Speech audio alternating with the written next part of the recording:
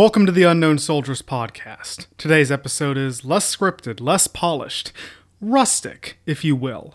Grab a chair and your drink of choice and get ready to hear all about the birth of gunpowder. It's Unfiltered Soldiers.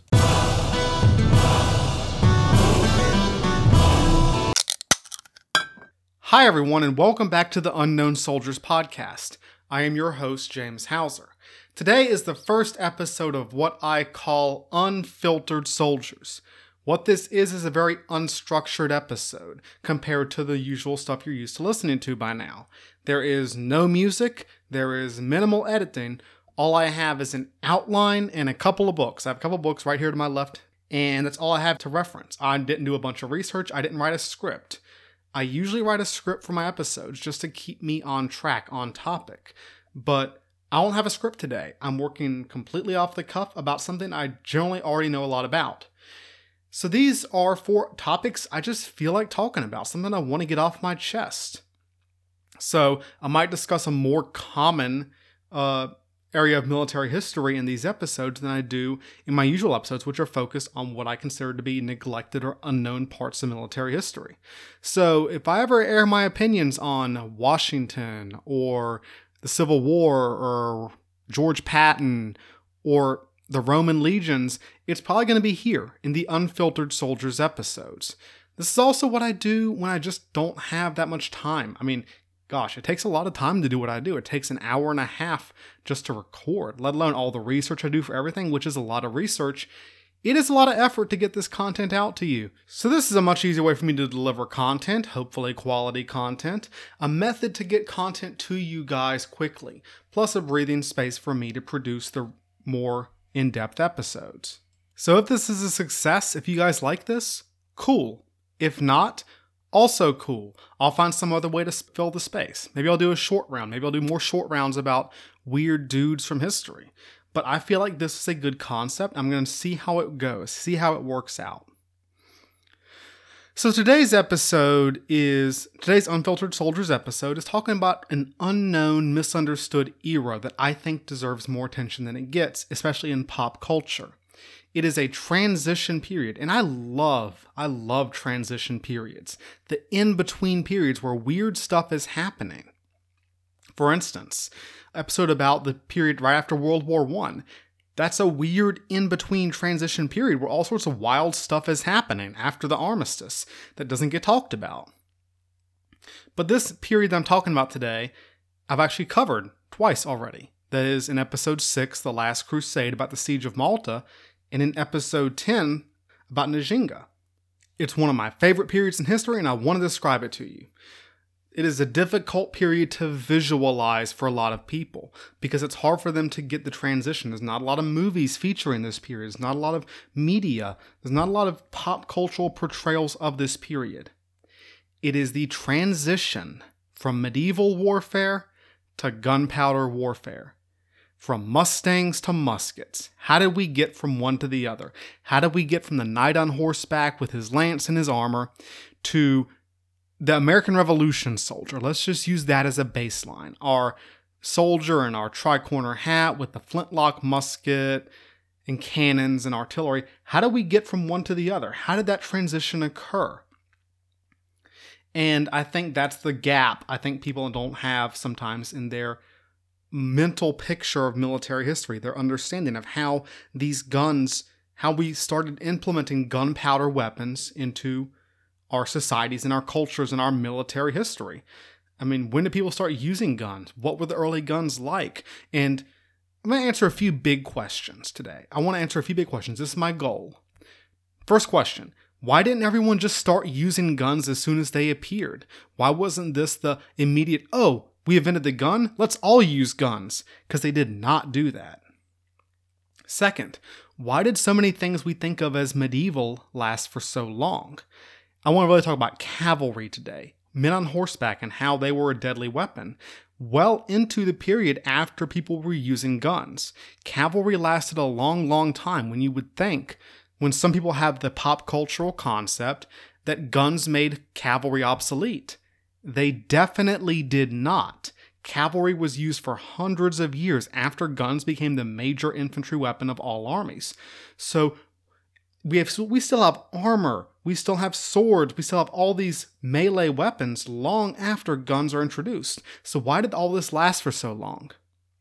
And finally, why did gunpowder warfare, why did this new technology develop unevenly across the world?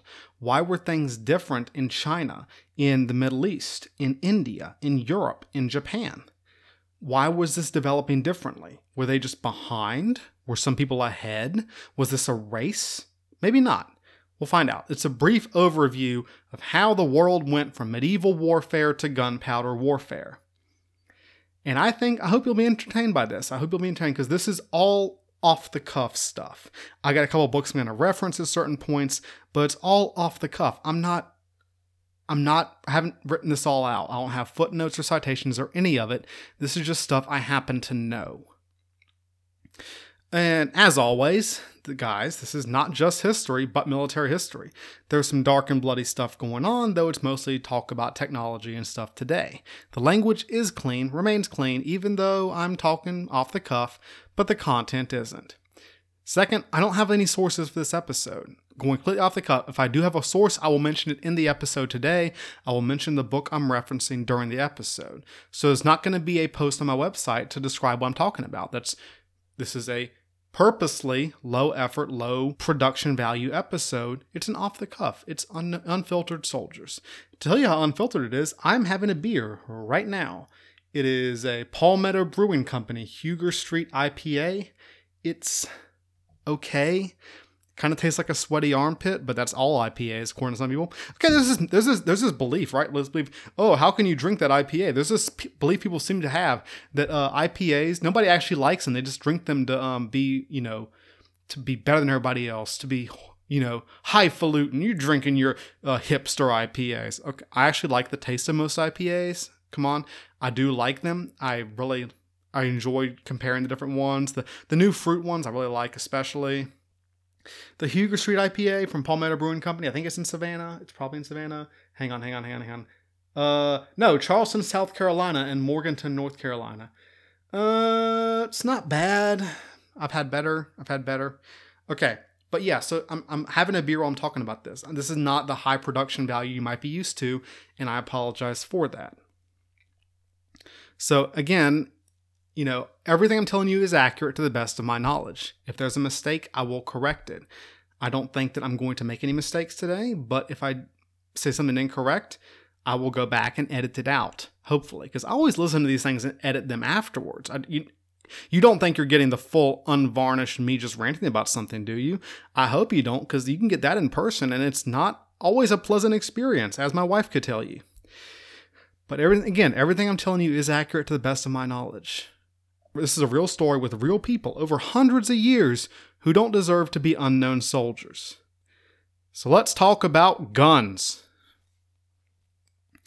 So there's a concept I have, a term I have for how people understand the history of technology in the modern day. And it's the video gamization of history and technology. It's not an actual word, it's a word I made up. What I'm talking about here is concepts that come from usually strategy games. Games like Age of Empires or Civilization or the Paradox games or what have you. Where technology is a track. It's on one tree and you're either you're moving up the tree or you're not moving up the tree. The technology is, we either have guns level 1 or you have guns level 3. Age of Empires, you've researched chemistry, now you can make guns. That's not how technology's worked in history, ever. We don't know what comes next. People didn't know in the 1200s AD that these guns were going to be a big thing. For all that, from what they could see, they were kind of useless at the time.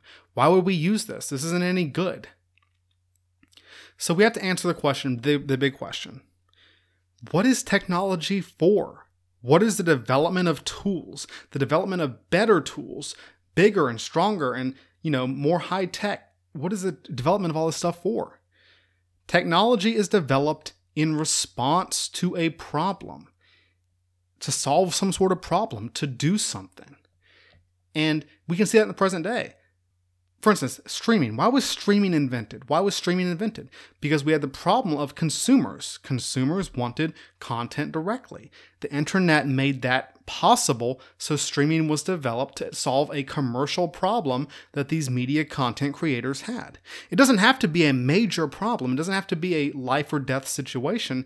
It can just be a workaround to a previous situation that wasn't working out as optimally as somebody wanted. So the same thing applies for weaponry. Weaponry is developed to solve some sort of problem a civilization faces. There's not a guy at the top, there's not a gamer sitting at his keyboard thinking, I will research guns level 3 this week. There might be a ruler who wants to invest more, spend more money to invest in certain types of technology, especially in the super centralized states of the 20th century. There were, you'd have Franklin D. Roosevelt who's blessing off on development for the atomic bomb. But that was a shot in the dark too. Nobody understood that the atomic bomb was going to be as big as it was. The fact that America had put a lot of money and time into the atomic bomb in the 1940s was the fact that America had a lot of money and they could afford to do that. No other country really could at the time. Every other country was focusing on tanks and plane development or firearms development or industrial development because the atomic bomb project was a huge input of money and resources that might not be worth it. They didn't know that it was going to result in the biggest revolution in warfare for centuries. So a lot of countries didn't think it was worth the effort. The United States did, and the result is history. But what I'm saying is that they can't see into the future. They don't see the tech tree on the little screen from guns level 1 to guns level 3 to guns level 5. They are in the dark. Guns level 1 might lead nowhere. You might be better off researching swords or researching longer spears, etc., etc., etc. I'm making a video game analogy here. I'm working from that analogy. But my point is, if you're a ruler in the 1300s, you don't know that guns are going to be the next big thing. It could be something else. Let's look at why technology develops different ways in different places too, because that makes a big difference. Geography makes a big difference. Time periods make a big difference. The suitability of technology is an important factor. Let's look at, for instance, the Inca Empire. So the Incas in the 1400s, 1500s, before the arrival of Europeans, had one of the most advanced civilizations in the world. They had these complex calendars. They had this postal service. They had this bureaucracy. They had this machinery of government that most of the European countries did not match. But you know what they didn't have? They didn't have wheels. Not like we think. Now, don't get me wrong. It's not like the Incas were stupid. They knew what a wheel was. There were children's toys we found from the Inca Empire that had wheels on them. But the Incas didn't use carts with wheels because those weren't useful in their environment. The Incas lived in the Andes. It was hard to make roads in the Andes. Most supplies were transported by llama or alpaca, which aren't really good animals to harness a cart to. The result is carts weren't useful to the Incas, so they didn't develop the large wheels that Europeans, Asians were familiar with. It wasn't they didn't know how, it wasn't that they were stupid, it was just that technology tree wasn't something they needed, so they didn't work on it. Same thing. They found this ancient battery, right? This ancient thing with a clay pot with a copper rod and something that people have theorized might be a battery, an actual electrical producing battery from the BC period, from 500s to 300s BC. No, I'm actually wrong about that. It's about the 200s to 400s AD, CE. My mistake. But no, seriously, you got a battery. You got a battery in the time before the fall of the Roman Empire. It produces electricity. But what do you do with that? You don't have a Tonka truck to put it into or anything. Some people think that it was used for electroplating, for electrically forging metal onto surfaces. That was what they used it for. And you might be sitting there thinking, oh my God, they had a battery. They could do so many things with that. Oh my goodness. But what were they going to do with it? Well, what are you going to do with that? Are you going to light something up? Ooh, I made a light. Yeah, great. That's one battery for one light. What are we going to do with that? That's not an industrial revolution, guys. That's not coal plants. That's not oil plants. That's not anything. It's a battery. My point is, the technology had to be useful for it to be developed. It had to serve a purpose. It had to do something. All technology builds off each other. And if it didn't do something, there was no point in pursuing it as far as we might expect them to.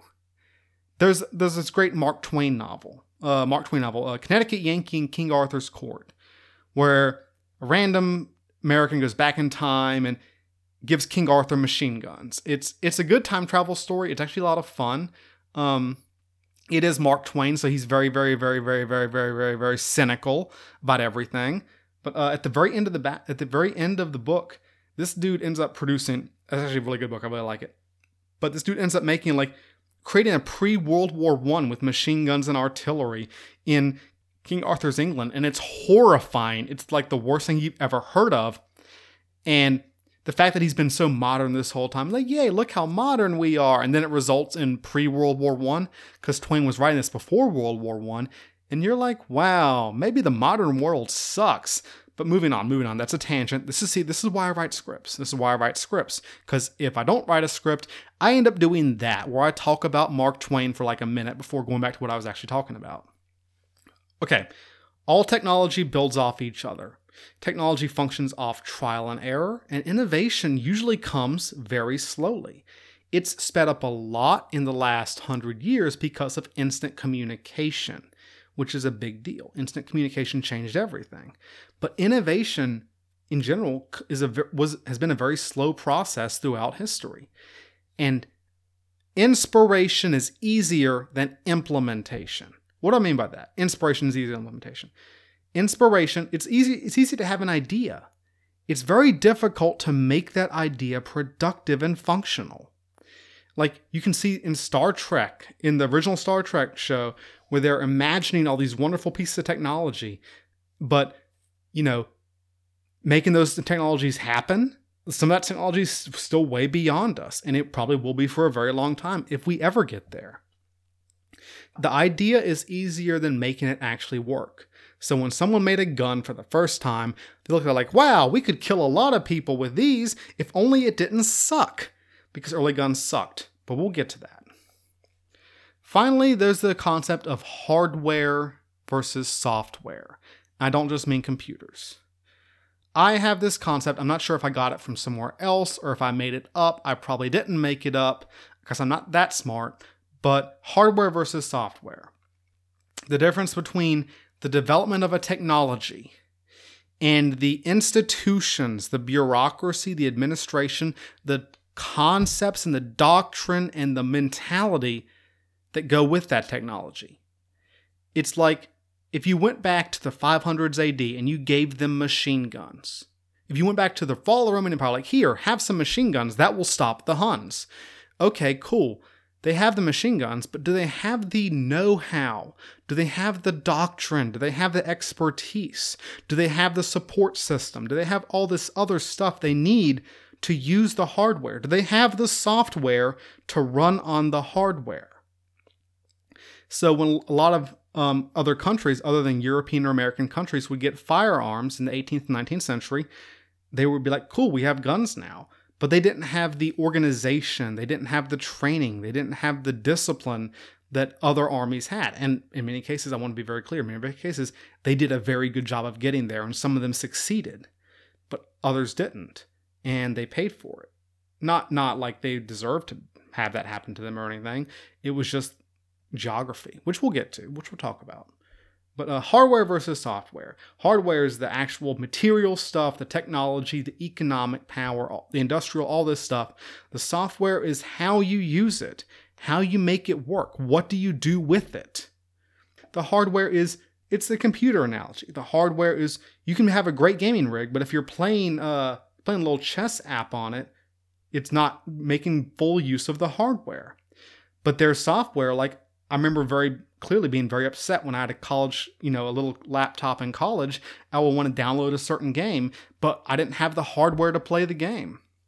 I had an advanced game, but it was too advanced for the hardware I was using. So that's what I'm saying.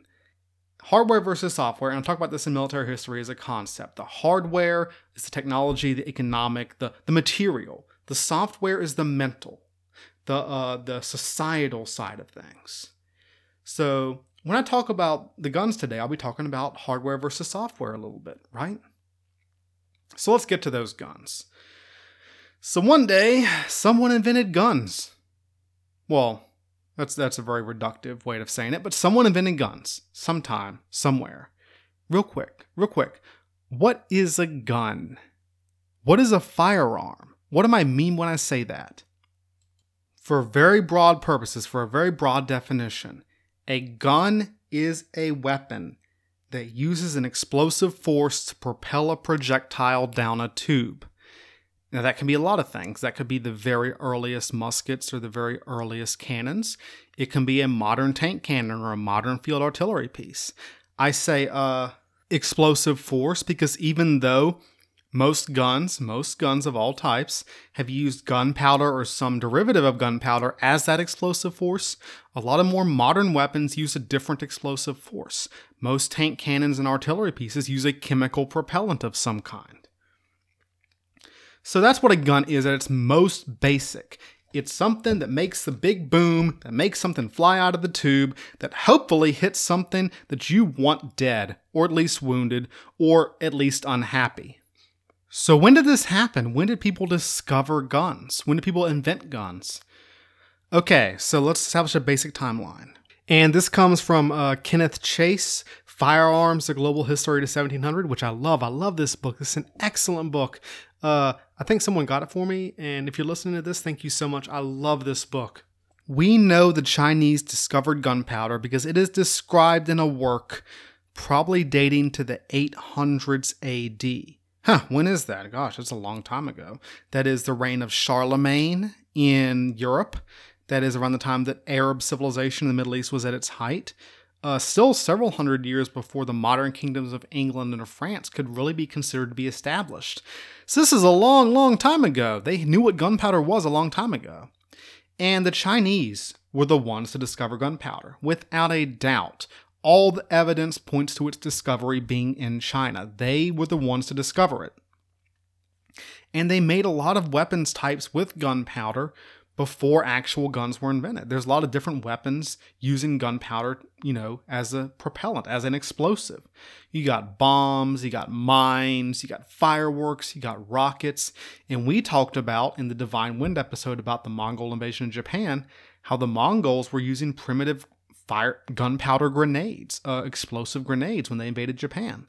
So there are lots of different uses for gunpowder that weren't gun uses, that didn't make a gun.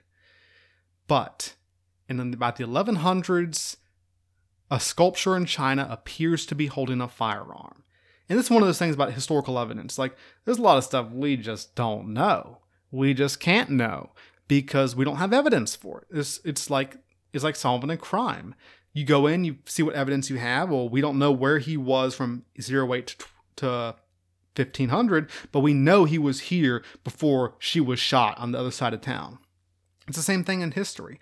We don't know when China invented guns, but we know that a sculpture in China has a firearm, or what looks like a firearm, in the 1100s AD, and in the 1200s AD, we have found a gun. Historians have found a gun in China. A very, very, very, very, very, very primitive gun, but it's still a gun. And the Europeans, on the other side of the world, knew about gunpowder, at least by the 1200s, and they definitely had guns of their own by the early 1300s. So that we know they had guns, we know that guns were a force by the 1200s, 1300s. Keep in mind when this is. This is very early. This is extremely early, much earlier than I think people realize. This is the time, this is much before William Wallace and Braveheart and all that. This is around the time of the Crusades. There were guns being used in some parts of the world around the time the Crusades were still going on. So we know they had guns, but what were they going to do with them? And this is what I'm going to keep coming back to. Tools and weapons are used to solve a problem, to do something. We have guns. What are we going to use them for? So what does medieval warfare look like? If you might have a picture in your head, you might. And there was a dominant weapon system on the battlefield from about 200 to 300 to 400 AD. Your interpretation differs. Everybody's interpretation of this differs. To around 1500 AD. And that was the man on a horse. The man on a horse was the dominant weapon system on the battlefield. It was the biggest problem anybody had to face when fighting another country for the most part. And this man on horseback was a new invention. Part of this was because of the invention of the stirrup, which stabilized the guy on horseback, made him able to withstand a larger shock, made him able to ride better and faster. This cavalry also was the result of bigger horses being bred. Earlier horses weren't as large, didn't have as much stamina as later horses did. War horses like the knights would use were a new invention from selective breeding. But the man on horseback assumed different forms in different parts of the world wherever he showed up. Always he. War in this period is usually a man thing with all the silliness that comes with that. So there's several different kinds of cavalry that are being used around the world. There's light cavalry, there's heavy cavalry, there's horse archers, you name it.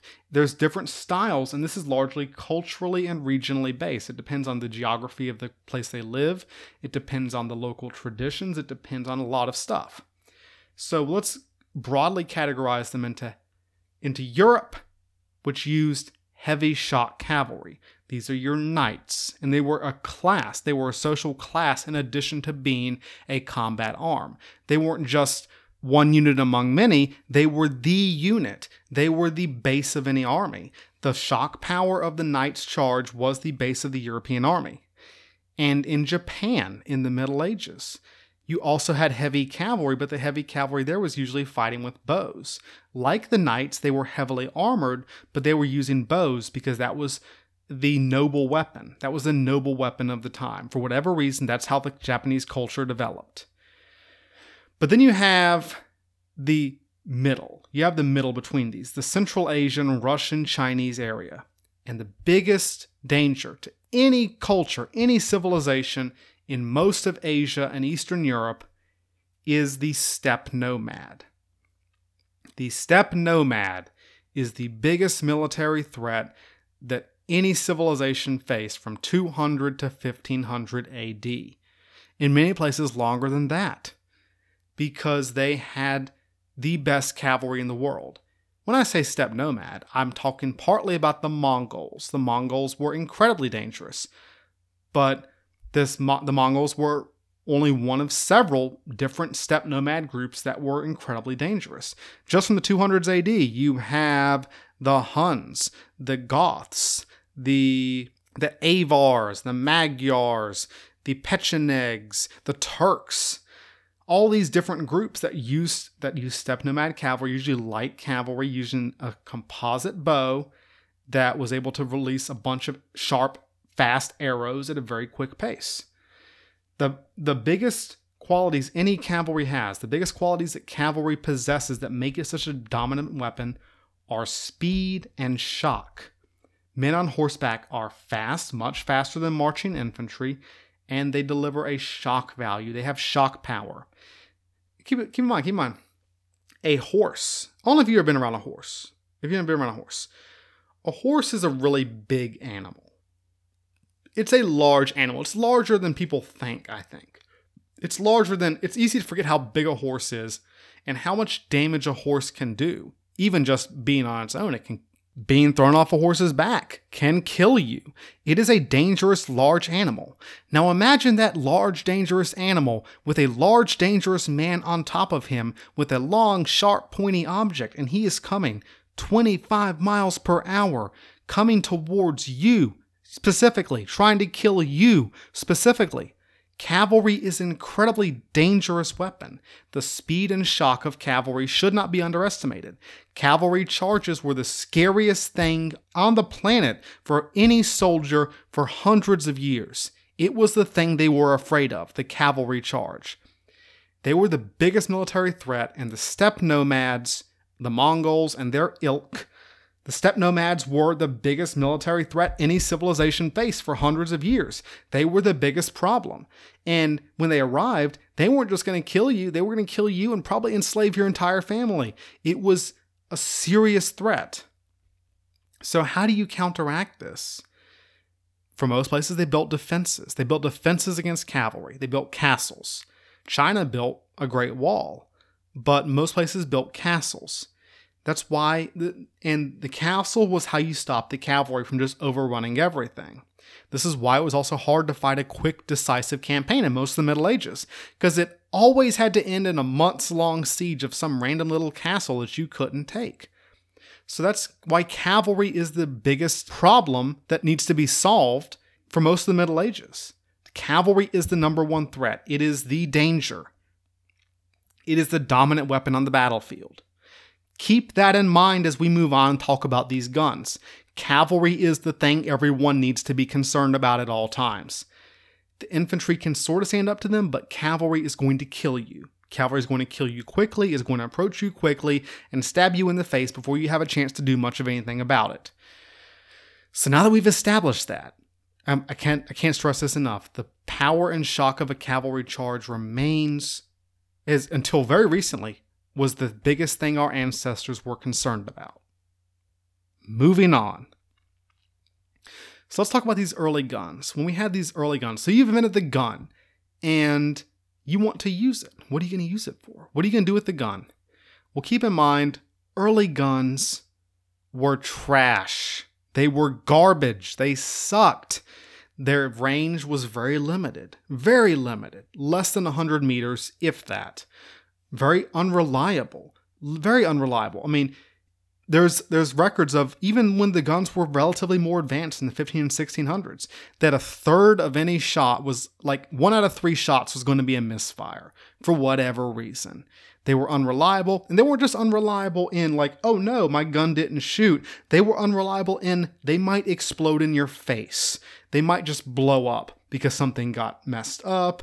The projectile didn't go down the tube. Projectile got stuck. That explosive force had to go somewhere, and it blew up the gun in your face. At least one king of Scotland, I think James III Stuart, was killed when his favorite cannon, the lion, because he wanted to see the lion roar, so he went out and stood next to his cannon when it was firing at this enemy castle, and it blew up and it took the top of his head off because it sucked. Early guns sucked.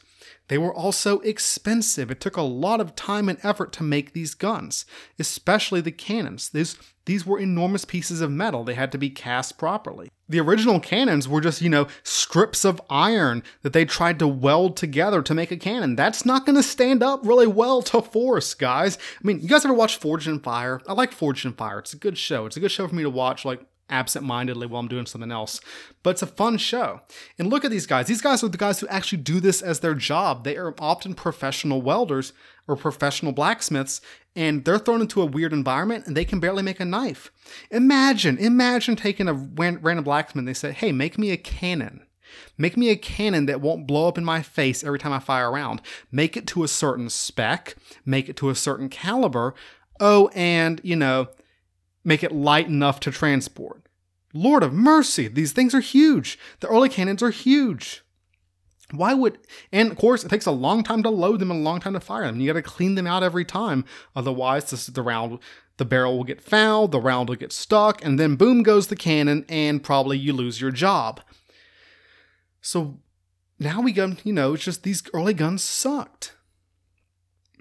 And they definitely, and I'm talking about cannons and handguns at this point. Cannons, which are the big artillery pieces, and handguns, which is something the individual guy uses. And these were definitely not very effective against cavalry, which I'll remind you is the number one problem everybody has. Think about the reload times versus the rate that a cavalryman can come towards you. He's coming at you very fast. You have seconds before he closes with you and kills you with his sharp, pointy object. So you're trying to desperately reload this crappy gun that barely hits anything. Forgot limited accuracy too. They weren't very accurate. So you're trying to desperately reload this thing while this guy on the horse is coming towards you with his sword or his lance about to kill you, or heck, he's a Mongol. He has a composite bow with an arrow nocked, and he's going to kill you, and you're desperately trying to load your gun. Just not good. Just not good. And this is why, one of the big reasons, a lot of countries that had to deal with steppe nomads on a daily basis, where the steppe nomad was their number one problem, didn't develop lots of muskets or cannon early on. The early versions of those guns weren't really effective against steppe nomads. Fast-moving, fast-striking, fluid steppe nomads, there wasn't much ability to use guns against these guys. So it didn't make sense to invest much time or money into developing them. This is why most of China's gunpowder weapons, because China had a frontier that they were holding against the Mongols, objectively the most dangerous steppe nomads. So all of China's gunpowder weapons were defensively oriented. They were meant to be used from the walls of castles against attackers. And this changed how they developed. The Chinese had a problem to solve. Their problem was steppe nomads. That's why the gunpowder technology didn't develop as well in China as it did in other places where they had different problems to solve. Gunpowder technology was only really useful in certain situations due to just how primitive it was. The tech evolved differently in different places for different reasons. Technology is created to perform a task, to solve a problem, to fill a gap, to solve some difficulty that you face. For the Chinese, their difficulty was steppe nomads, and that was not a mistaken assumption they made. China was always threatened by steppe nomads, and early gunpowder weapons just weren't useful against them. So there wasn't a firearms race. This wasn't like different civilizations all over the world trying to outcompete each other to produce the best gun they could. The Europeans wouldn't know or care that the Japanese were using guns or how they were using guns. The Chinese wouldn't care what, say, the Ottomans were doing. No one was thinking, gosh, in 300 years we might have to fight these people. They were trying to solve the immediate problem, the problem right in front of them. And in Europe, that problem was castles. Most early gunpowder warfare was conducted from or against stone walls. Europeans developed their gunpowder weaponry to solve a problem, and their biggest problem was cracking open all those castles, which were the biggest problem of medieval warfare. Like I said earlier, castles could hold up a campaign for years. You could win a battle, but battles were very rarely effective. Taking castles were what was winning wars. That was what was effective. In medieval warfare, battles were relatively rare. I mean, there's famous battles and stuff like Hastings, Agincourt, what have you, but most battles were when somebody made a mistake. Like, battles were not the preferred form of warfare because they were inherently risky. They were inherently difficult. What was the preferred form of warfare in medieval times? Cavalry raids, sieges on castles, and that was really about it. Taking castles and taking castles quickly was the problem that needed to be solved if people wanted to learn how to win wars better. So Europeans developed their gunpowder weaponry to do one big thing, to take castles quicker. And this was why cannon were really useful. Cannon were much more effective than the previous siege weaponry, like than trebuchets or catapults. It would take weeks or months to build a catapult or trebuchet, usually on site, and the long trajectory and the low velocity of those projectiles weren't always very effective against the better castles. But you know what was effective? A big stone ball fired from a tube that went really fast thanks to gunpowder.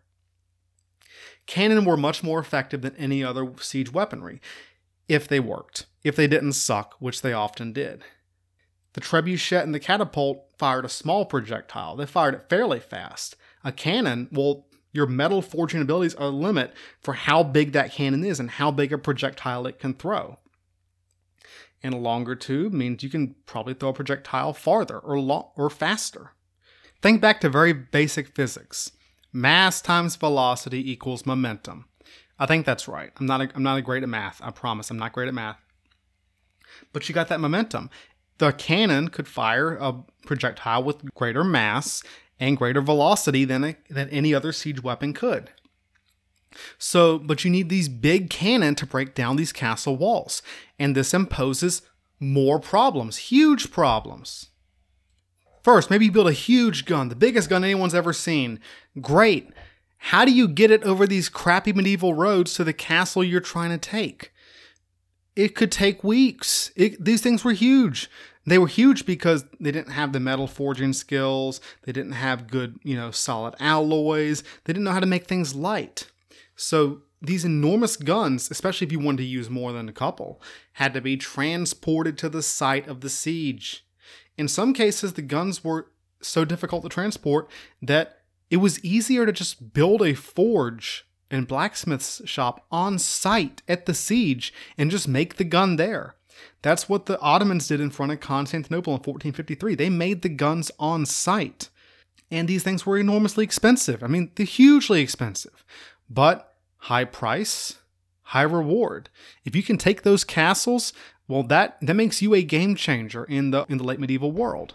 So these guns had an important social result, an important political result, in addition to having an important military result.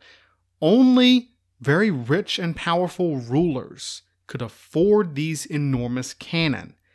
Only rich and powerful kings and emperors, etc., could afford these huge guns, these huge trains of artillery, which were monstrously expensive, monstrously difficult, it required experts and technicians and all this stuff.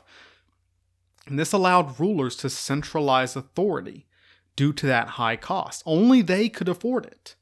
And it also made the feudal castle obsolete. This was what all these random little barons and counts and dukes had been using for centuries as their trump card. The king musters up a huge army, wins a battle, the little knight, the count is like, nuh-uh, I got a castle, you gotta siege me for months to get me out of it, and it ultimately wasn't worth it. But now I have these big guns, and I can break your walls down in the matter of days. The growth of the modern state and the centralization of authority in modern countries was due to the use of firepower, the monopolization of the firepower of these artillery that nobody else could match. No private actor within the state could match. And our two big examples for this are France and the Ottoman Empire. The Ottoman Empire famously won one of the great sieges of history when they broke down the walls of Constantinople in 1453 using some of the just biggest, smacking biggest guns you've ever seen. That enabled them to capture Constantinople, destroy the last remnants of the Byzantine Empire, and launch them basically into superpower status. But there was also France in the 100 Years' War. And in 1453, literally the same year that the Ottomans are doing what they're doing, France was finishing up its last campaign to throw the English out of France. This is the last campaign of the 100 Years' War, and people who think of the 100 Years' War, when they know about it, if they do, which many people don't, often think of, Crécy and Agincourt, these big battles where the English longbowmen killed the French knights. Yeah, true, but people forget the French won the 100 Years' War, and they won it from 1449 to 1453, when the new French artillery train just turned English castles into Swiss cheese. It wasn't even funny. Like these huge feudal castles, these high stone walls, days, they are no longer useful. The French run the English out of Normandy and run the English out of Aquitaine within a few years. A 114-year-long war ended in 4 years because the French had these artillery, and plus they had their knights ran down the English longbowmen in battles. But, that's a longer story. It's a 100 Years' War story. Maybe it's a 6-episode series someday. Who knows? My point is, these two powerful states, which were going to be some of the most powerful states in the world in the 1500s and 1600s, France and the Ottoman Empire, figured out how to use these guns to centralize their power early. They broke down these walls that had been stopping them for centuries from realizing their true ambitions, and they began their rise. So another question. When did the modern period begin? When did the world go from medieval to modern? A lot of different answers to that. There's probably people will say it happened over the course of centuries, which is honestly the true answer. That's definitely the correct answer. But if I had to pinpoint, you put a gun to my head and say, when did warfare go from medieval to modern? My answer is 1494. 1494.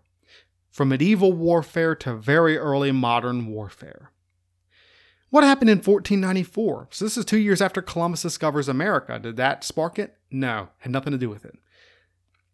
In 1494, the French king Charles VIII invaded Italy in this big quest to try to take over southern Italy.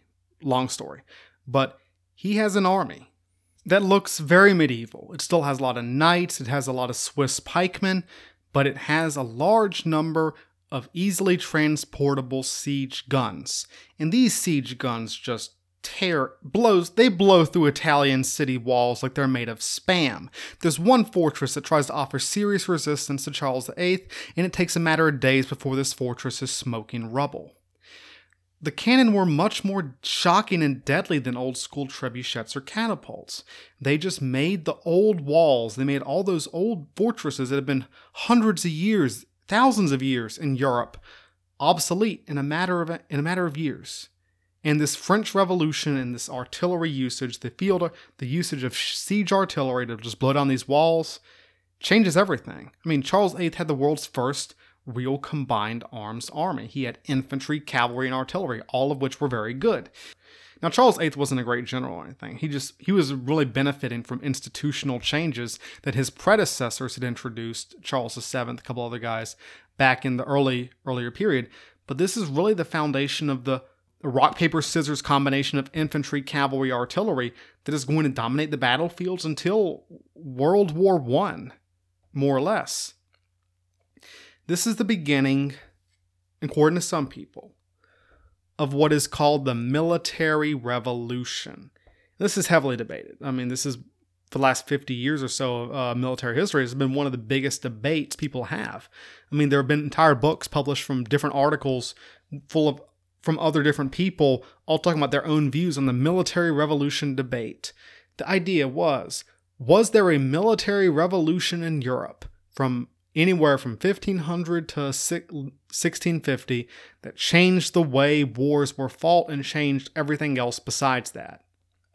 Now, there's all these big professors who've argued about it.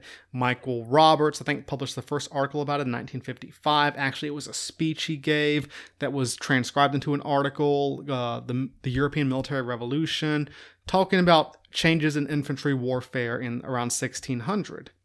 Geoffrey Parker decided that it was different. The military revolution actually happened earlier. It happened when the fortress design changed in response to artillery. But they both argue that these changes wrought a larger cultural, social, economic change to Europe, and I sort of agree, but we'll get to that. But they believe, how the introduction of gunpowder weaponry didn't just change military history. It didn't just change the history of battles and sieges and whatnot. But there were all these knock-on social and political and economic changes that impacted global history. We already talked about how France and the Ottoman Empire used cannons to centralize power and authority within their own domains. How that turned the Sultan of the Ottoman Empire, or the King of France, into the undisputed ruler of his realm, when before that they had been, the kings and the emperors and all these people had to deal with all these powerful nobles and feudal lords. Think about, I don't know, I keep using this example, I'm sorry, but Game of Thrones. The king is powerful, but the king has to deal with all these powerful lords as well. Well, when those guys don't have castles to hold out in for more than a few days, those guys look a lot less powerful very quickly. So this was a centralization of authority at the state level that cannons helped to cause. So what do we do now that we have all these huge cannon that can tear down castles in a matter of days? Do we just give up and say, we can't have fortresses anymore? Oh no, we make new fortresses. We make different fortresses. If the castles weren't working anymore, we're going to do something different. Cannons, the use of cannon, the use of field artillery, force people to innovate in response. Remember, technology changes because to solve a problem, to defend against something, to fix an issue that you have. So cannons force people to innovate. Castles with high, thin walls, they ain't going to cut it anymore. People didn't dump castles when the castles weren't effective. They upgraded. They improved their castles. So these new fortress types, they originate in Italy because that's where all the wars are going on after Charles VIII invades Italy and blows up the European balance of power. And France and Spain and Austria and Germany and the Pope and everybody gets involved in these huge wars in Italy. And so that's where the innovation starts for this style of warfare. This new fortress, the new fortress style, the new system. That's why it's called the Tres Italiane, the Italian way of making fortresses. These new fortresses weren't like castles. They didn't look like medieval castles. They used low, thick walls in a zigzag formation, arranged like snowflakes or like the teeth of gears around a city. Sometimes multiple fortresses per city. You have like 16 fortresses in a built system around your major capital city. There was one, I think they were trying to fortify Rome, and the Pope wanted 20 different smaller fortresses all around Rome, but it was so expensive that they only ever finished 2 of them. And so this also made siege engineers the most technically important soldiers in any army. These were the guys who were good at maybe defending fortresses or taking fortresses. The guys who knew the tricks, they knew the strategies, they knew the way things needed to be done to defend or capture or design a fortress. And these were huge fortresses. I mean, you'll see a lot of European cities to this day where you see patterns of the old fortresses still laid out in the city design because the city grew. As the city grew, it had to grow around this huge fortress that was defending it. So these huge fortresses, they take thousands, millions of dollars or whatever they used back then. They used just huge amounts of money. They were enormously expensive. They could hold hundreds of cannon. They required thousands of men to man. But if you're going to resist the cannon, you got to do this. You find a solution to that new artillery train. You got to find a paper beats rock solution to it. And these fortresses were the answer. Because the early cannon took very long to reduce these fortresses. It could take months. So you upgrade your fortress-taking weapons, we upgrade the fortress. And it becomes an arms race with these bigger cannons and bigger fortresses and bigger cannons and bigger fortresses. And so warfare from 1500 to pretty much World War I, and even past that at some points, revolves around taking fortresses, which only get bigger and more elaborate as time goes on. I mean, think about the Maginot Line that defended France in 1940. That's just the natural apex of this train of thought. It's not some like, oh, the French are defensive, they're hiding behind walls. Yeah, everybody had been hiding behind walls for the last 400 years. That was how everybody thought. Almost all battles throughout this period of history, if there were fortresses in the area, the battles were the result of one army trying to siege or trying to break a siege and the other army trying to stop them.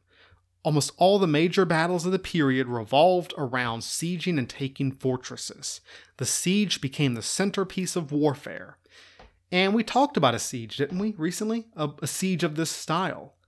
Malta. The Siege of Malta was one of those big epic sieges that was just the centerpiece of this kind of warfare. The Siege of Malta was particularly impressive because Malta didn't have the best fortresses in the world, and it was fighting the best fortress-taking army. The Ottomans had evolved their military to be really good at taking fortresses. That was how they expanded. That was how they built their power. They didn't just take Constantinople in 1453. They took all these other fortresses. That's why these expert Janissary engineers were so important. The French had excellent siege engineers. The Spanish had excellent siege engineers. Italian siege engineers were always keeping their LinkedIn updated. They were always looking for a new job because everybody wanted to hire the Italian siege engineers or the Ottoman siege engineers or the Hungarian siege engineers. And so Geoffrey Parker, the historian, says that this is where the true military revolution was, that these fortresses changed everything. And there's a point. The fact the fortresses were crazy expensive and all the stuff you needed to take them was crazy expensive means that states need more money. It's just huge amounts of money.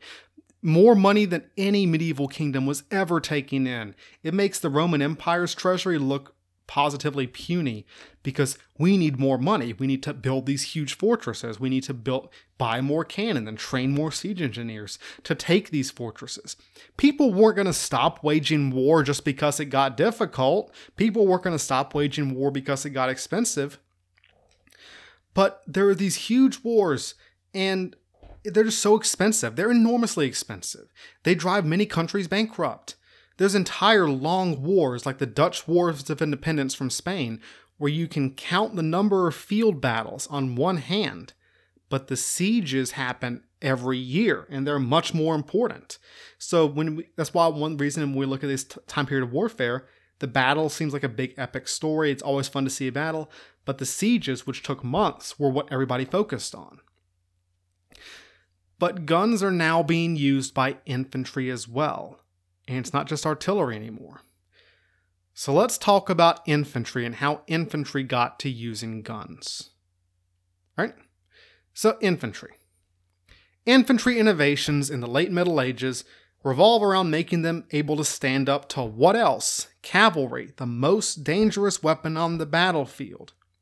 So how did the Europeans use infantry to deal with cavalry? Well, there are a couple ways you could do that. You could use missile weapons, like longbowmen. Some of the most famous medieval battles are the battles of Crécy and Agincourt in France, where the English longbowmen just slaughtered French knights on, wholesale. Crossbowmen too. Crossbowmen were the earliest form of turning from muscle power to mechanical power or machine power for your handheld weapons, and it helps pave the way for guns, because the longbowman, you had to develop your muscles. You train longbowmen for years to be good fighters, but crossbowmen, you could just pull a trigger. This was not always useful when your missile soldiers were unprotected and called out of position. The cavalry would run them down and slaughter them. In the 100 Years' War, remember, the English won those battles of Crécy and Agincourt. Those are the famous battles. But France won the war. Because when France did catch the longbowmen out of position, like at Cassillon in 1450, oh boy, the longbowmen were going to have a bad time because, those cavalry coming at you really fast, and they're going to stab you just as fast. So there's another way to deal with cavalry, right? The cavalry are carrying long pointy objects. What if you got a long pointy object of your own? So a lot of people started to do the throwback thing, look back to the ancient Greeks and develop a phalanx, develop a big formation of guys with spears. These were pikemen. The Italians like to do this. The Flemish like to do this. The Scots did this at Bannockburn in 1314. The spear, and this is another tangent. I'm getting off another tangent. The spear has historically been, until the development of gunpowder, the most important infantry weapon. Not the sword. The spear. Because the spear fights cavalry. The spear stops cavalry. The long pointy object stops cavalry. Horses are animals. They're not cars. They're not stupid. If the horse sees a bunch of pointy objects facing it, the horse is not going to run into the pointy objects. He's going to run away from them or around them. He's going to stop. Like, no, you're not making me do that. You're not going to make me do that. The horse is not going to go impale himself on sticks just because you tell him to. The horse is going to turn around and say, nope, and run away. Spears are the most important infantry weapon until the handheld firearm. Period. End of story. The swords, there's only a couple of exceptions, and that's when the Roman legionaries used swords as their primary weapon, but they were an exception. Spears are the primary infantry weapon. That is the thing that you use as your weapon. Spears or some other kind of polearm. But making this work only really worked with a close-knit organization of some kind, the spear forces, because cavalry had this shock effect. They had this psychological impact when they charged right at you, very scary, very fast. So you had to have some sort of unit cohesion in these spear units, or they were just going to run away. I mean, get me out of here. So the Italians, the Flemish, the Scots typically had a very strong communal bond. The Flemish and the Italians were residents of cities. The Scots had some degree of clan bonding. And the Swiss had their little cantonments. They had their little community organizations that made them a particularly strong, cohesive infantry force. But again, these spears, if you've got your entire formation facing one direction and cavalry comes at you unexpectedly from another direction, you are your shish kebab. You're going to be skewered. You're going to die. So we can kind of get to why there are problems of gunpowder infantry in a cavalry-heavy world. This is why gunpowder infantry never really called on in most areas that had to fight steppe nomads. Protection. How do you stop the cavalry from running down on you and killing you before you can get off a shot? Early handheld guns were not useful as infantry weapons unless there was some kind of barrier between the infantry and the attacking cavalry. That's the big problem that people have to solve, and it takes them a long time to solve it. Cool, you got the gunpowder infantry. How do you protect them from cavalry? The first people I know of to really figure this out, to try something really interesting, were the Hussites, a bunch of religious heretics in the Czech Republic, Bohemia, around 1420. That story's not important. I really want to do a few episodes on them someday, but not today. We're talking about a bunch of other stuff. But the Hussites did this in combination with crossbows and polearms. They had this thing called the Wagenburg.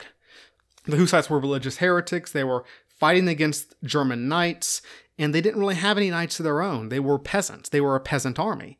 So how do we fight the knights off when we're just peasants? Well, they had this idea. Their leader, Jan Žižka, had this idea where they surrounded a bunch of wagons and built these little wagon fortresses, like building a corral to fight off the Indians in the Old West or something. But they would build this corral of wagons, and they just used their missile weapons and polearms to shoot at the cavalry from behind the wagons. So the cavalry would try to charge them, and they run to these wagons like, oh, what do we do? And they're being shot by crossbows and firearms. And the Hussites were very good at this. They used this multiple times to defeat multiple German armies. And other people around them saw this. They're like, that's actually really smart. And they started doing it. I know that Hungary, the Kingdom of Hungary, under their king Matthias Corvinus and his Black Army, adopted this tactic, the Wagenburg tactic, using a combination of crossbows and early gunpowder weapons. So these gunpowder weapons, these handheld gunpowder weapons, let's talk about these real quick. So these have been used through the 1400s, not always successfully. The very early ones were the handgun, and the handgun took a long time to load, was not very reliable, had very low range, very low accuracy, all that. Then they're around, but a lot of people aren't using them just because why? They barely show up at all, for instance, during the Wars of the Roses, the big English wars between the houses of Lancaster and York from 1455 to 1487. They barely show up at all then. There are a couple of cannon here and there, but they're only really used in small numbers in certain situations due to the difficulty of defending gunpowder infantry against cavalry. So when we talk about these early guns, there's a couple terms that get thrown around. The arquebus. The arquebus is probably something that is translated closely to hook gun. It's a small, light infantry firearm. These things sucked. I mean, compared to something like, I don't know, an M16, or even a bolt-action rifle from World War I, or even a flintlock musket from the American Revolution, these things sucked. I mean, let me just describe to you how long it took to reload one of these things. Here are the steps to reload an arquebus in 1465. And once again, this is from Firearms, A Global History to 1700 by Kenneth Chase. It's after you fire, you gotta hold the gun up with your left hand, take the match, there's a burning match, out of the lock with your right hand, put the end of the match back in your left hand, blow any sparks out of the priming pan, which is where the gunpowder is going to go. You got to put the priming powder into the pan so it doesn't blow up in your face. That's why you blow the sparks out first. You shut the pan, you shake any powder off the lid of the pan so it doesn't catch fire when you're moving that little lit match around between your fingers. You pick up the gun in both hands, put the gun on your left side, open the flask and pour some powder down the muzzle and put the bullet down the muzzle, pull the ramrod out from where it's stored on the side of the gun, adjust your grip, ram home the bullet in the powder, just push it up in there where it's going to be touched off by the match, pull out the ramrod, turn the ramrod around, put the ramrod back on the stock, hold the gun up with your other hand, take one end of the match, blow on the match, make sure the fuse is lit, insert the match into a lock, adjust the match, make sure that it's going to fire when you pull the trigger. Blow on the match again to make sure it's still lit. level the gun, and finally pull the trigger. The trigger will push the match into the small touch hole, which will light that powder and send the bullet going down range. You have to do all of that every single time you shoot this weapon. There's no semi-automatic. That's not even a really good muzzle loader. This sucks. How are you going to do this when you're doing all this, when there is a guy riding towards you at 25 miles per hour in armor with a sword or with a long spear who is just going to stab you in the face while you're trying to figure out which hand your match goes in? It sucks. So the question seems to be, right? It seems to be less, why didn't everybody use guns immediately? And more, why did anyone try to use these things? Now we're sitting here wondering, well, why did anybody think these were worth anything? The answer is, why do people start using guns in the first place when they obviously sucked? Thanks to those larger fortresses, you need much larger armies of infantry. And these infantry need weapons that are easy to train and easy to use, not take years like an archer. Need weapons that are effective against armor. Need weapons that can also effectively tackle other large infantry armies and that use machine power rather than muscle power so troops don't tire out in longer battles. This was the central advantage of gunpowder weapons over archery, over longbows, or any kind of bow. It took years, up to 5 years, to train a decent archer. It could take weeks to train a musketeer. And this is the big thing. It's the ease of use. Yeah, it wasn't easy to use. I just described how difficult it was to use. But to train an archer took years to develop the instincts, the drills, the muscle group. The muscle group in the arm that draws the bow is not a normally developed group of muscles. It took years. But you could take weeks and train a bunch of musket men, and that was the advantage. That was the difference. You also got penetrate armor, and this is where we really see all that crazy plate armor start to evolve to try and stop gunshots, and that armor could be reasonably effective. But always, cavalry remains the biggest threat to gunpowder infantry just because of that speed and shock. That long reload time, you only have to fire once, and then you're trying to reload while the cavalry rides down on you. So how do you solve this problem? How do we turn these infantry gunpowder weapons, which have advantages, into something that can defeat cavalry? Almost every part of Europe, Asia, Africa, you name it, has this one big battle where gunpowder infantry really defeats cavalry for the first time. And in every one of these battles, they almost always use some sort of obstacle of some kind to shield the gunpowder infantry from the cavalry.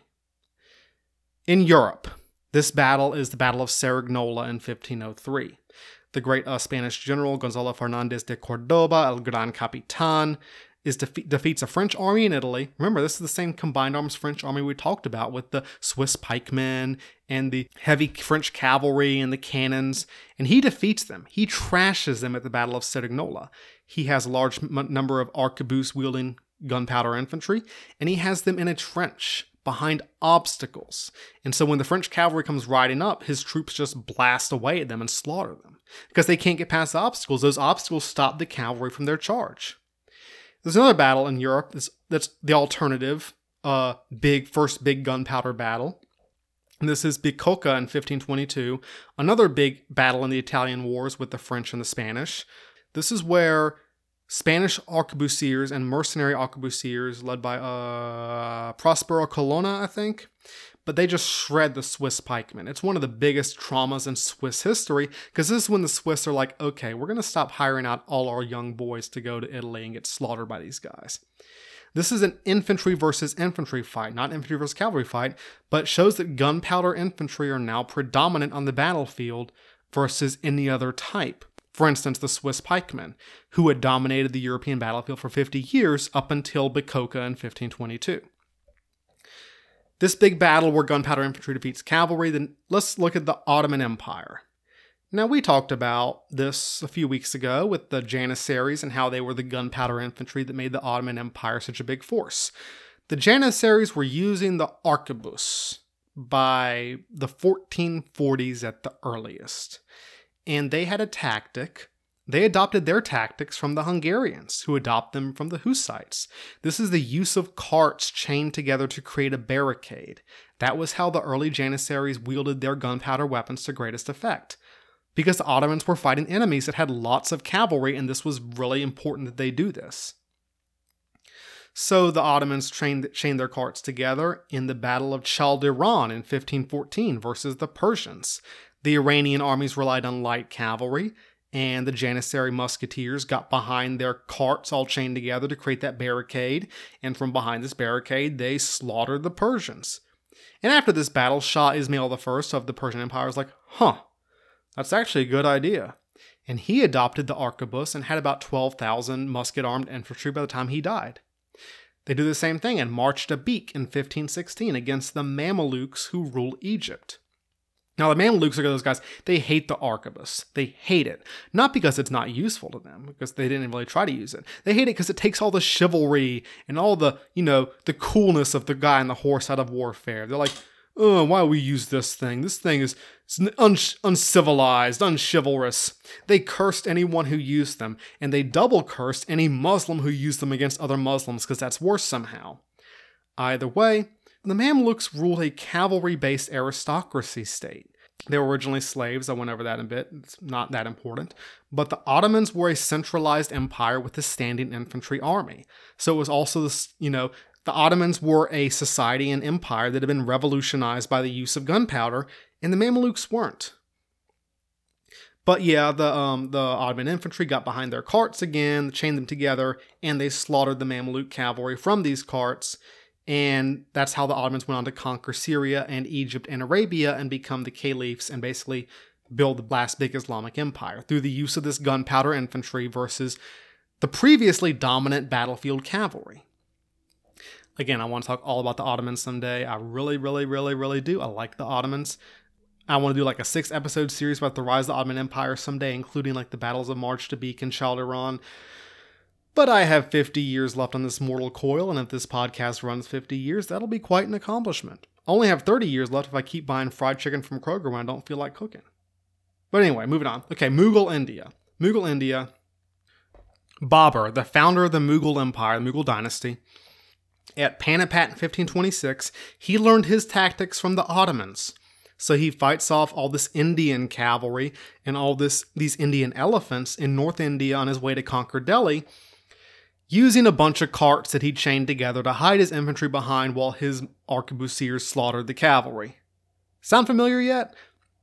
Ooh, I want to talk about the Mughals someday too. I want to do like a 6-episode series on the Mughals. Again, only so much time in my life left. Moving on. Okay, so Japan. This is a weird case. Because the Japanese case looks a lot more like Europe. The arquebus was brought to Japan by the Portuguese, who landed at Tanegashima in 1543 with these cool new things. Hey, look at this! And that's why the arquebus in Japan was called the Tanegashima, just called that after the first place it was introduced for the first couple years. So it was a big battle at Nagashino in 1575. It's called the Slaughter at the Barricades. There was this Japanese warlord called Oda Nobunaga, and he was fighting another Japanese rival clan called the Takeda clan. The Takeda was famous for their heavy shot cavalry, and these heavy shot cavalry were really, really dangerous. Oda Nobunaga is besieging a fortress. What did I talk about? How these fortresses are, every battle starts with someone trying to take or keep someone else from taking a fortress. And the Takeda cavalry come riding to the rescue, and Oda Nobunaga has his arquebusiers behind a wicker barricade, and he just slaughters the Takeda clan's cavalry. There's actually a really good portrayal of a battle like this, or a battle that's meant to be a facsimile of this, in the Akira Kurosawa movie Ran. I think it was in 1973. It's a Japanese version of King Lear, and there's this big battle scene. It's thousands of extras. It's a great battle scene. So the kind of battle scene that they could only do back in the 70s and 80s, because now everything's CGI. And so you have 1,000 CGI soldiers in battle. But they had thousands of extras riding around on horses and using prop muskets and stuff. And it's great. It's a great battle scene. I want to talk about Japan's Samurai Wars someday. Maybe that's a 6-episode series. Moving on. But when it didn't work, when they weren't behind a barricade, bad things happened. Like, just before the Battle of Nagashino, there's this battle called Mikatagahara in 1573, where one of Oda Nobunaga's generals tried to use the gunpowder infantry against cavalry, but he didn't have them behind a barricade. He had them in the open. And what happened? He outnumbered them, I think. I think he did.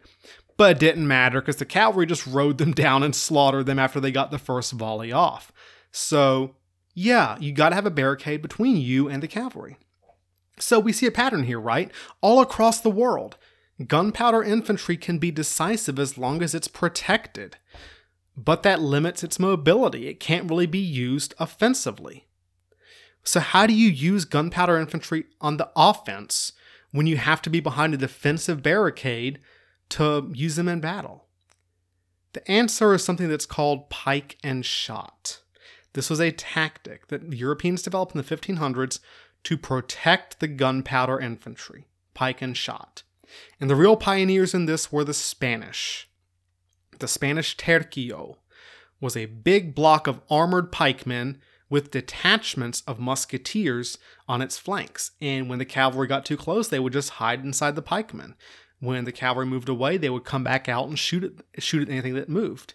It was a mixture of those pikemen, those infantry pikemen that the Europeans had developed, and the firepower of the arquebus. This was the mixture of infantry shock and infantry fire.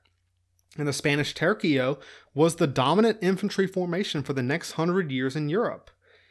And so, once again, you see innovation coming from a need to solve a problem. The problem, how do we protect the infantry? Innovation. We give a bunch of pikemen and surround them with musketeers. Keep in mind, look at what's going on here. This is upgrading the software, not the hardware.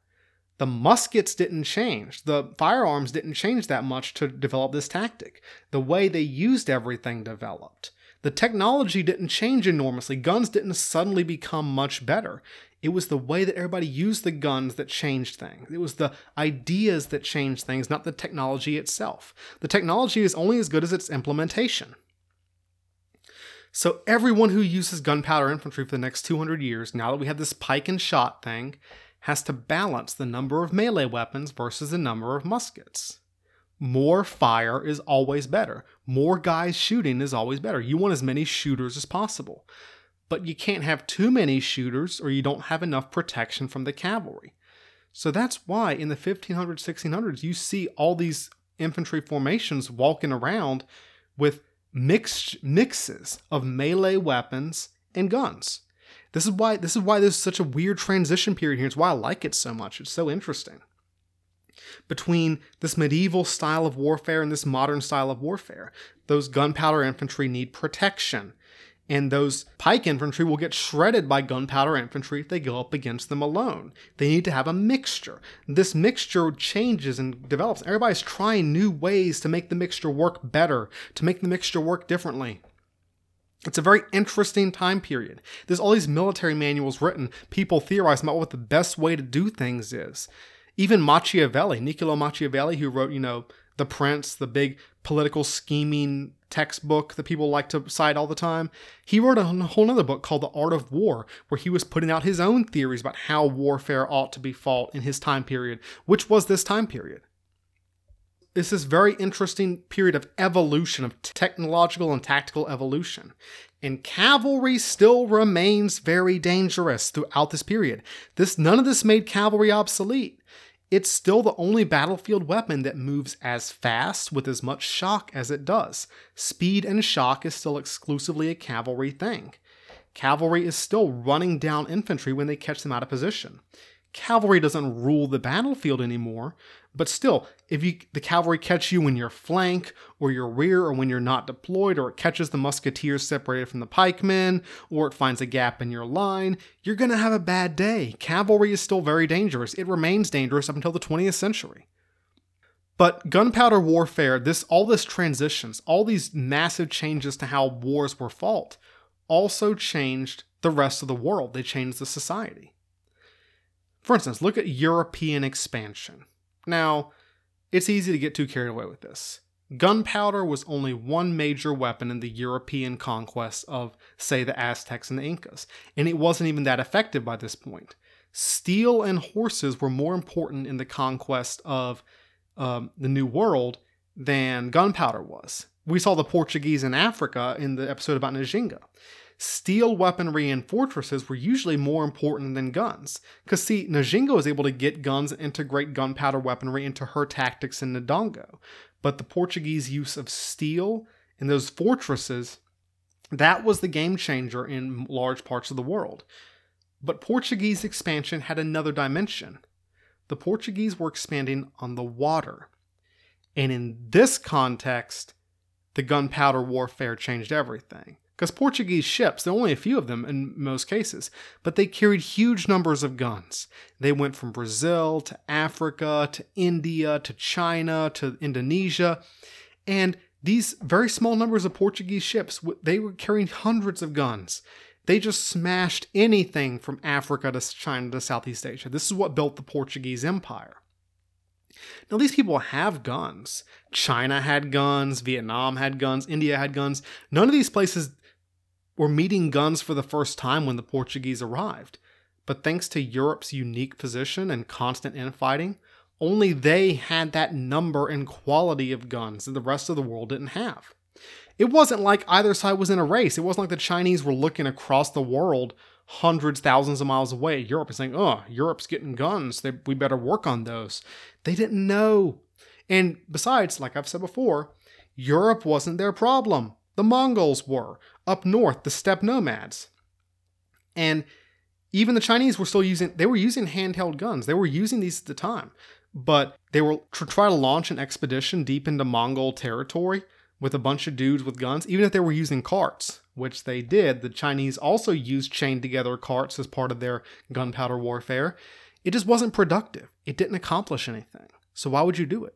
No, the Chinese were focused on defending their fortresses. That's what they were focused on. That's why their gunpowder technology developed the way it did. But then the Portuguese show up and they have hundreds of cannon, and the Chinese are like, where did this come from? What do we do? The Asians were losing a race they didn't know was happening until they already lost it. Tools exist for a reason, to do something. And most places didn't know they needed these tools until the Portuguese were like, hey, what up? With hundreds of cannon. Don't get too carried away. This wasn't like the Portuguese suddenly conquered the world. A lot of places expelled the Portuguese because the Portuguese were major jerks to everyone they ran into. They made no friends, and most of the time they were kicked out pretty quickly once people realized what was going on. The Chinese messed the Portuguese up once they were like, oh, these guys suck. We're taking care of these guys. But the Europeans had a firepower advantage from the get-go, and it only got bigger. But also, gunpowder changed how states developed, how countries developed. All these large infantry armies, these large fortresses, these large artillery trains forced the state to centralize, to take in more money, to higher taxes, to find ways to get more money, take out loans.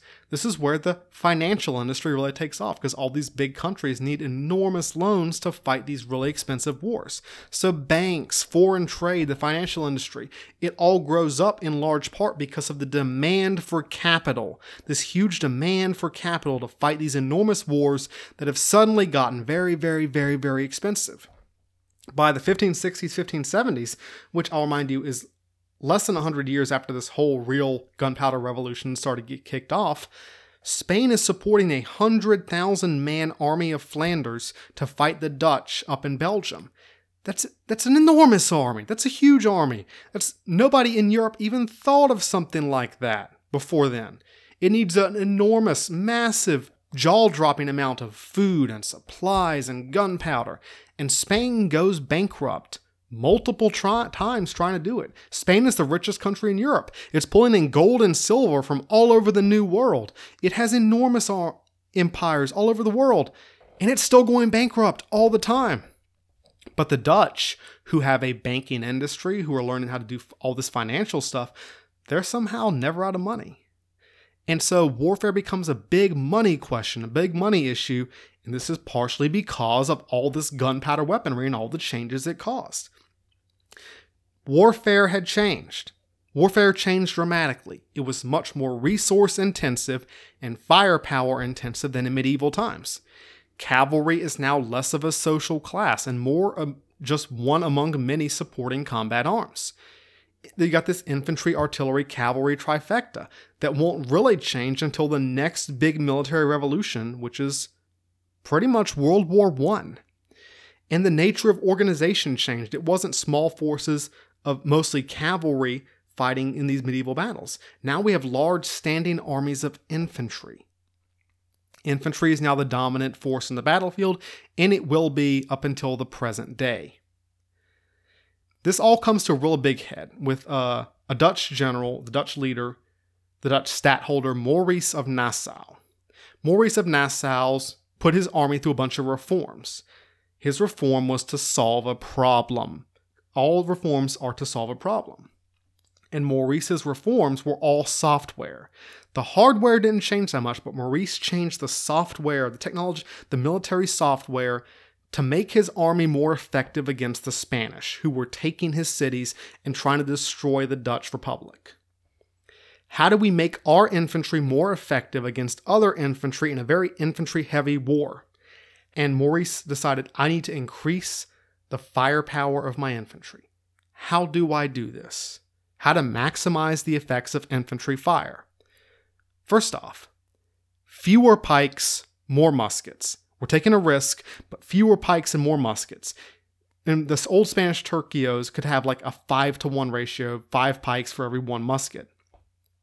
But Maurice starts to change that ratio. It goes on to 2-to-1 or even 1-to-1. And what's more, we introduce drill, discipline. There are drill books. Some of the first drill books in military history are written by Maurice of Nassau for his Dutch army, where it's showing in pictures exactly how to load and fire the musket, the movements you make. So his largely illiterate soldiers could learn how to do these things and train for them. And he increased literacy in his ranks so they could learn how to read and learn more advanced ways to do things. Maurice was imitating the Roman legions. That was his big model for how to transform his army into a modern standard infantry army. And just a little bit, he was also working from the Janissaries, which he knew about. He also introduced volleyed fire, the idea of controlling those infantry fires in a single volley to deliver a shock power in addition to the firepower. And he also deployed his troops in longer lines, 4 to 5 deep, maybe 3 deep, to maximize the amount of people who could be firing at one time, to maximize that firepower against the enemy. To do this, to maintain the control over a larger battlefield, because those lines were longer, they made control more difficult, he organized his troops into brigades and battalions so that lower level officers could have more control at their level to control the battlefield through a hierarchy. And this sounds like modern armies. This sounds like this is the stage of evolution where we start to realize the effects of gunpowder warfare to create a very rough image of what modern armies ended up looking like. This was a very effective tactic. This was an effective army against the Spanish. The Battle of Nieuport in 1600 is sometimes called the first modern battle because Maurice of Nassau develops these tactics and uses them successfully against the Spanish. Michael Roberts, the historian, says this was the real military revolution. And he's got a point, just like Jeffrey Parker's got a point talking about the fortresses being the real military revolution. But there's also a change in how infantry had fought based on this, on a psychological level. Most of military history before gunpowder had revolved around heroic courage, the warrior courage, the ability to charge into battle with your sword and fight other guys with swords. The idea of the Viking idea of courage, the Spartan idea of courage, the samurai idea of courage. But gunpowder warfare had people reconsidering what courage meant. Really, I'm serious. From heroic courage to stoic courage. The warrior's courage versus the soldier's courage. Because now the ability to charge into battle like a lunatic wasn't what people respected anymore. It was the ability to remain cool and dispassionate under fire. Because the gunpowder battlefield was a much more chaotic, much louder, much more destructive place. Coolness under fire, rather than savagery under fire, became the new norm, the new ideal. The ability of, thousands of ranks of infantry to stand up to enemy fire discipline, stiff upper lip, that became the new ideal of courage in the gunpowder era. Heroic courage versus stoic courage. Warrior's courage versus the soldier's courage. It's a generally more egalitarian way of looking at things too. Heroic courage tend to center around great warriors, knights, samurai, Spartans, Viking lords, but the soldier's courage, anybody could do that. A private could do that. And it was a psychological difference in how people approached war. And this was something that Western armies tended to have that other armies didn't tend to have. And this was a large psychological effect over other countries throughout history, throughout this period of history. I'm not going to say this was pervasive. Many other countries that managed to develop a form of stoic warfare, a form of stoic courage. A lot of African, Asian, different armies developed this as a response to European styles of courage. It's important when we talk about all this technology and these economics and these tactics that we don't overlook the changes that were going on in the chemical compound of a person's mind, of the collective mind that changes with history as well. Different concepts of what humans are supposed to do, what soldiers are supposed to do in battle. This cultural concept was changing as a result of the technological changes that gunpowder warfare had brought. It changed so many things that it's hard to really put a cap on it. Because the change in the nature of warfare changed the nature of the state. It changed its relationship to society and the individual. The rise of really centralized nation states begins with gunpowder warfare. The death of feudalism begins with gunpowder warfare. This is the reason why gunpowder can be seen as the beginning of the modern age. Not just the changes it brought to war, but the way those changes in war fostered changes in everything else. It drove changes in everything else. The need to solve these problems that gunpowder offered solutions to, but also that gunpowder created, drove everything else to change as well. All these second, third, fourth order effects that came from gunpowder warfare. And then there was the final stage in evolution. I told you we're going to take you from Mustangs to Muskets. We're going to get from the medieval knight to the redcoat, or the American Revolution soldier. We're going to finish that journey. There was this growing evolution to mass fire, where everyone was now trying to deliver as much fire as possible, as fast as possible. And again, this created a problem that needed a solution. With evolution of this kind of warfare, whoever broke first lost. That's why in the 1600s, 1700s, we have this big emphasis on discipline, on drill, on doing everything in lockstep together to try to get people to stand up to this fire, to get people to have this stoic courage that is now suddenly required on the battlefield. The volume of fire and rapidity of fire became how people were going to win battles. How one infantry line defeated another infantry line was volume and rapidity of fire. And this is a big problem for some people because all these guys are still carrying pikes, right? There's still dudes carrying pikes and melee weapons to defend the shooters from the cavalry. So there's two steps to this. The first is the evolution of the flintlock musket, which is a much better and much more reliable weapon than the old matchlock arquebus. The arquebus had evolved slowly from 1450 to about 1650. It's still the primary infantry weapon. It's still much less effective, but the flintlock, this where pulling the trigger, you don't have to carry around a lit match anymore to light your gun on fire to shoot something anymore. You pull a trigger and it strikes a piece of flint that produces the spark that lights the powder that sends the round down range. It makes reloading much faster. It makes the gun much more reliable. And so we still got to defend against cavalry, right? Well, let's turn the musket man into a spearman. What if we put a blade on a gun? I mean, this took a long time to implement. People had this idea early on, like I said, like innovation, imagination often doesn't match the implementation. Yeah, great idea. Put a sword on a gun. How's that going to work, guy? Where are we going to put it? It's already a really heavy gun. It's already kind of a piece of crap. Where do we put this thing? The first idea was, hey, let's put the sword in the end of the gun. Oh no, then you can't shoot. Well, what do? Eventually, by about 1700, someone figures out how to put a socket on the end of the flintlock musket to fit the new sword into.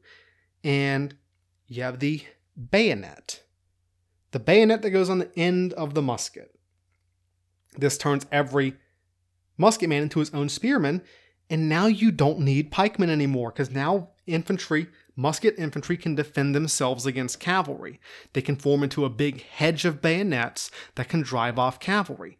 And now we have the transformation. The transformation is complete. We have the guy with the flintlock musket and the bayonet fighting in a line.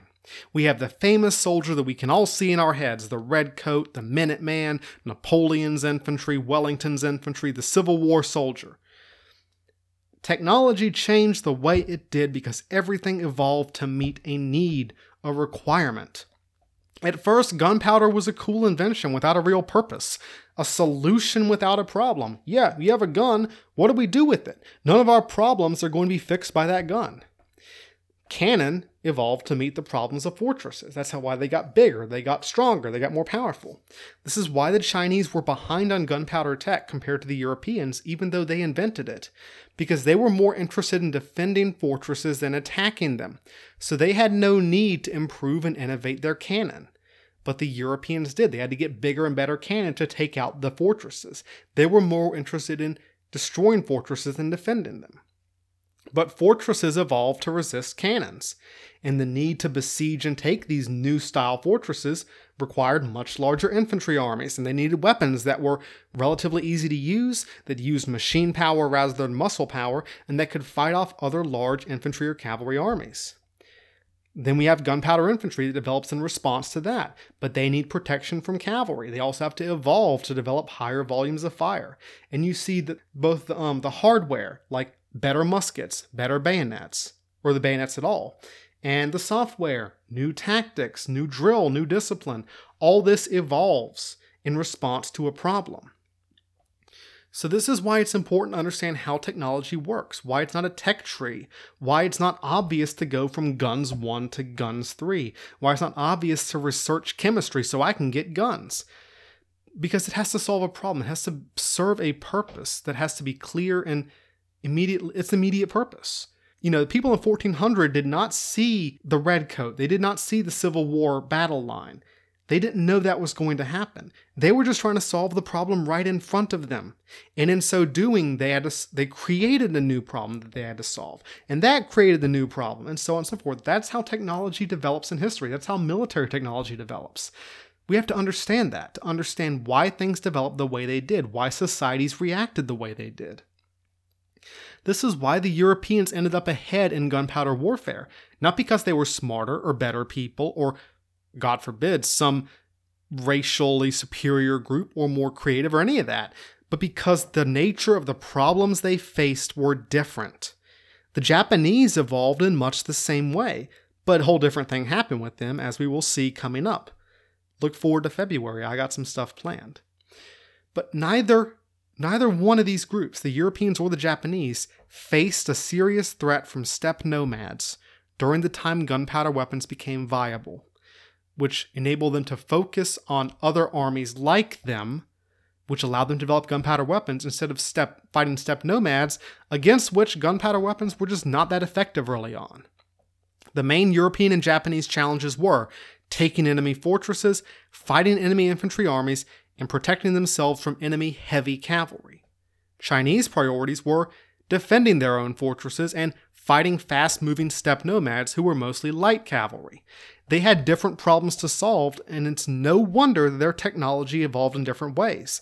This is why even though the Chinese invented gunpowder and gunpowder warfare, the Europeans and the Japanese were the ones who developed it to its apex. The Europeans and their offshoots, like the Americans, etc., have been on the forefront of gun technology because their geography and their political situation created unique military problems, and they developed their guns to meet them. That's the problems drove the technology.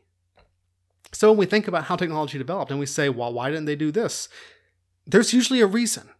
My big point throughout all this, really, is that people aren't stupid. People in the past weren't stupid. They did what they did for reasons. They developed the technology they developed for reasons. They developed it to solve a problem. And when we understand that, we don't just understand more about them, we understand more about ourselves, about how humans function with technology. Technology develops to solve problems, but it creates problems, and we develop more technology to solve those problems. All this keeps happening. It didn't stop with gunpowder. As we know very well that the guy I ended up our story with, the guy with the flintlock musket and the bayonet, he was not the apex of military history. He was not the end of technological change. But all that's another story. I mean, military technology isn't the only field of technology that induces vast human change. I think social media technology has created both solutions and problems, and I'm fascinated and kind of terrified to see what we'll think of next to solve that. I guess stay tuned. Have fun on history's wild ride. Boy, it's much less fun experiencing it than it is talking about it, isn't it? We'll see, though. We'll see. There's crazier things that can happen than just going from Mustangs to Muskets. Whew. Thanks for listening to me rant about guns for, an hour and 42 minutes. Something like that? Yeah. So this is my first Unfiltered Soldiers episode. I hope you like it. I hope you learned something. And if you didn't, maybe I won't do this again. This is an experiment, really. But I hope you really enjoyed learning about this and hope you really enjoyed me talking about it, because I think it's fascinating. I think I want to do more of these in the future where I talk about a particular topic. I think there's, to some degree, there's benefits and drawbacks to this format, and I'm going to try to develop it as time goes on. So if you like this, please tell your friends. If you don't like it, tell your enemies. Just make sure they can't run you down and stab you from horseback before you can do anything about it. Don't forget that I'm on Facebook and on Twitter at UNKSoldiersPod. You can even email me at unknownsoldierspodcast@gmail.com or go to my website, unknownsoldierspodcast.com. I always appreciate feedback, even if it's just kind words, mean words. If you got mean words, just tell me. Just tell me. I can take it. I promise. I've heard worse. And hopefully you guys enjoyed this episode of Unfiltered Soldiers. If the response is positive, there will be more to come. Either way, I will see you, same time, same place, next week on Unknown Soldiers.